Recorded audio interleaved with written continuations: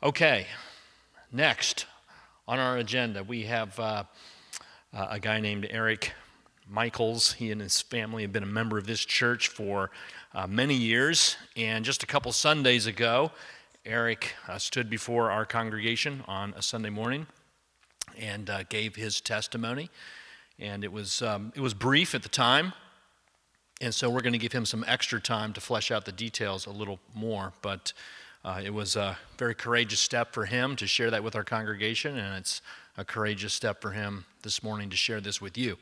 So, Eric, we look forward to hearing from you. Come on forward. Thanks, Pastor Bob. So I want to come to you this morning with my story. And 5 years ago, he was referring to how long this conference has been going on, but I think it's been going on 6 years. But 5 years ago, I was sitting right there in that same seat as I did today, and my heart was racing. I was breaking out a cold sweat. I was thinking that all the eyes in this room were looking right at me, and I had to tell myself, just like she did, breathe, Eric, breathe. But now they know. You see, like Pastor Bob said, I'm a member of this church. And in 2014, when the information came out about this conference, I knew I had to attend because pornography was destroying my life. I first encountered pornography in the form of the Playboy magazine when I was 13 years old, and this was pre-internet.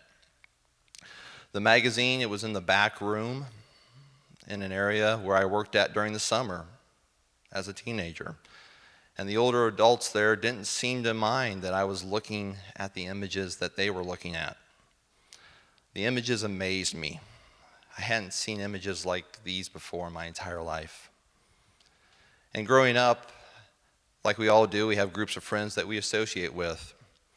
And I found out very early with these groups of friends that my ideas and opinions and my voice didn't really seem to matter, and I was shut down quite often by them.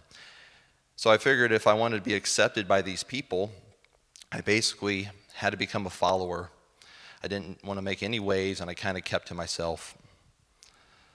But then in high school, I got to the point where I kind of figured out I was being used and that these friends could care less about me or what I had to say, and I wasn't good enough for them.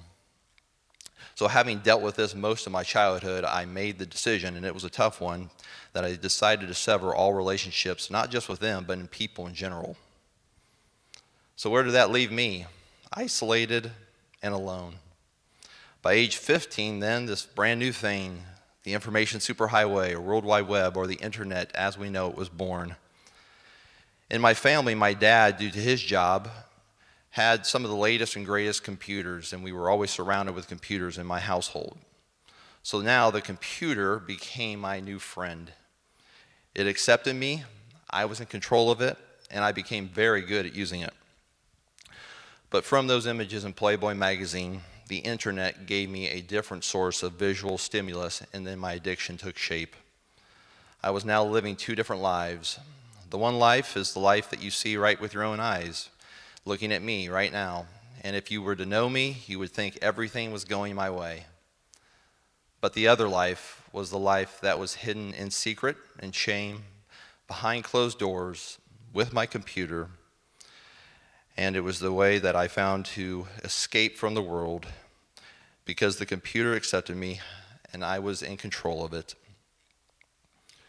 And then from there, my life stalled. Basically from high school, college, and the next 15 years, it was basically work and porn. I had a great job and I had great people that I worked with in my life, but I hardly did anything social outside of work because I had lost trust in people and I didn't want to be used again and face that pain. I would come home from work and get up right onto my computer and spend hours upon hours looking at pornography. And I did this every day. Every day. So now we fast forward to November of 2014. I had now been in my addiction for 25 years, and then the Pornified conference comes along. At this point in my addiction, I knew something was wrong. I was tired of being addicted and had tried many times to stop without any success. I said to myself, I had a really strong willpower to refuse other things in my life, but why couldn't I stop this? And during the conference, one of the speakers indicated there was a group that was called Pure Desire. And this was a recovery group for people who were addicted to pornography, and it was going to be held at my church. So I attended my first group in February of 2015. I was now finally in a place with other guys where I could be open and honest about my struggles and not looked down upon or judged. I finally had a group of people who accepted me for who I was and was interested in what I had to say. So I said to myself, my recovery has finally started, or so I thought. But after attending my Pure Desire group for 1 year, even though I noticed that my daily interactions with pornography had decreased, I would still get triggered and looked at porn, and for the most part, I was still trying to win this battle by myself. I finally realized that the Pure Desire group I was attending was a good start, but I had to take another step to kick my recovery into high gear. And that is where Light Source Counseling and sexual addictions counselor Lisa Ferguson entered the picture. So my first meeting with Lisa was on October 5th, 2016. Now, along with my Pure Desire group, I had someone else that I could be open and honest with about my addiction. And the first year I spent with Lisa, we looked into the person that I had abandoned for the last 25 years, and that was me. I had given myself so much to other people and to my job, I basically lost the ability to live my life. I didn't know how. As Lisa mentioned earlier, she gave me the task to be free of pornography for 90 days. So I was a perfectionist, so I was like, sure, I made it through 90 days. In fact, I made it 142 days. But then I relapsed. When that happened, I felt awful. I felt shamed. I said I was a failure. I'm never going to break free of this addiction. What next? So I reported to Lisa what happened. Lisa, I have failed. Now what? And she looked at me and said, you've been addicted to pornography for 25 years and you think you want to fix it in 6 months? So from that statement, I realized I still had a lot of work to do, but I was going to adopt a new attitude in my recovery. If I slipped, instead of just giving up, as I had done many years before, I was going to take a new approach. I was just going to get back up, dust myself off, and keep fighting. So that's what I did. So in my first year with Lisa, I did have a number of slip-ups. But the biggest change that I noticed, as she mentioned, is my damaged brain actually started to repair itself. I didn't think it could happen. I finally started to understand myself and began to take the steps to live the life that the Lord had planned for me. And speaking of the Lord, He was the final piece of my puzzle and the most important for me.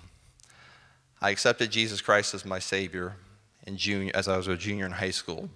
But also at that same time, as I just mentioned, that's when my addiction had taken root and was growing. Part of me thought, yes, I have Jesus in my life, and this will make things better. The only problem with that was I couldn't get out of my own way in my life and let Jesus show me the life He had made for me. I would ask the Lord many times, why are you making me suffer like this? Why am I in this addiction? Why do I have this? He didn't reveal that answer until a couple years ago, which you'll hear a little bit. But I do have a scripture verse that I have right in my apartment that I look at every day, and it's from 1 Corinthians 10:13. And it states, no temptation has overtaken you except what is common to mankind, and God is faithful. He will not let you be tempted beyond what you can bear, but when you are, He will also provide a way out so that you can endure it. Did you hear that last part, a way out? For me, this conference gave me the way out I was looking for.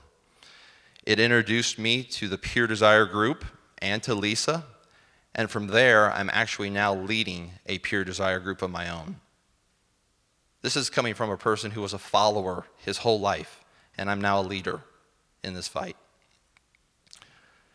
So let me reassure you, help is out there. And like me, you will need help in your battle.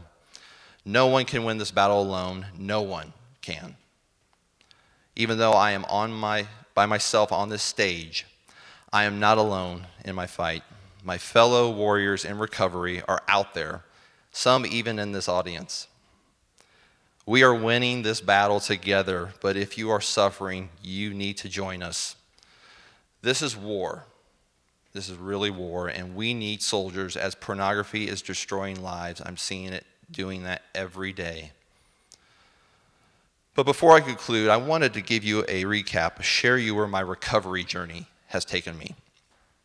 I started recovery 4 years ago, and one of my exercises was to list things that I thought about myself. So 4 years ago, here was my list. I can't trust anybody.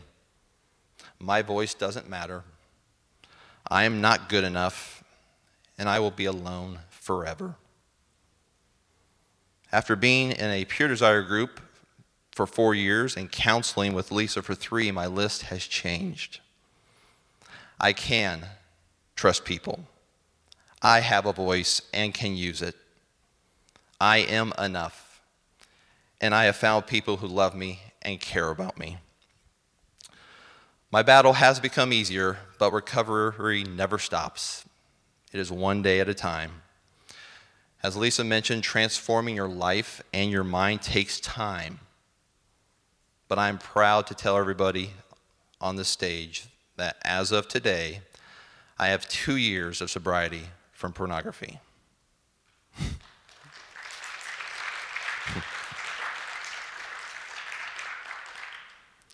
So back to my questions that I asked the Lord many years ago. Why am I suffering and why do I have this addiction? And here was the answer that he revealed to me. He said, I know, Eric, I am giving you the strength to overcome this addiction, and I am going to use you to be my instrument to stand on the stage to tell you that help is out there. There are people who care about you, and recovery is possible. But it all starts with you making the biggest decision of your life to ask for help just like I did. So please, I implore you to make that choice today if you are suffering so that one day you may stand on the stage and tell your recovery story. Thank you.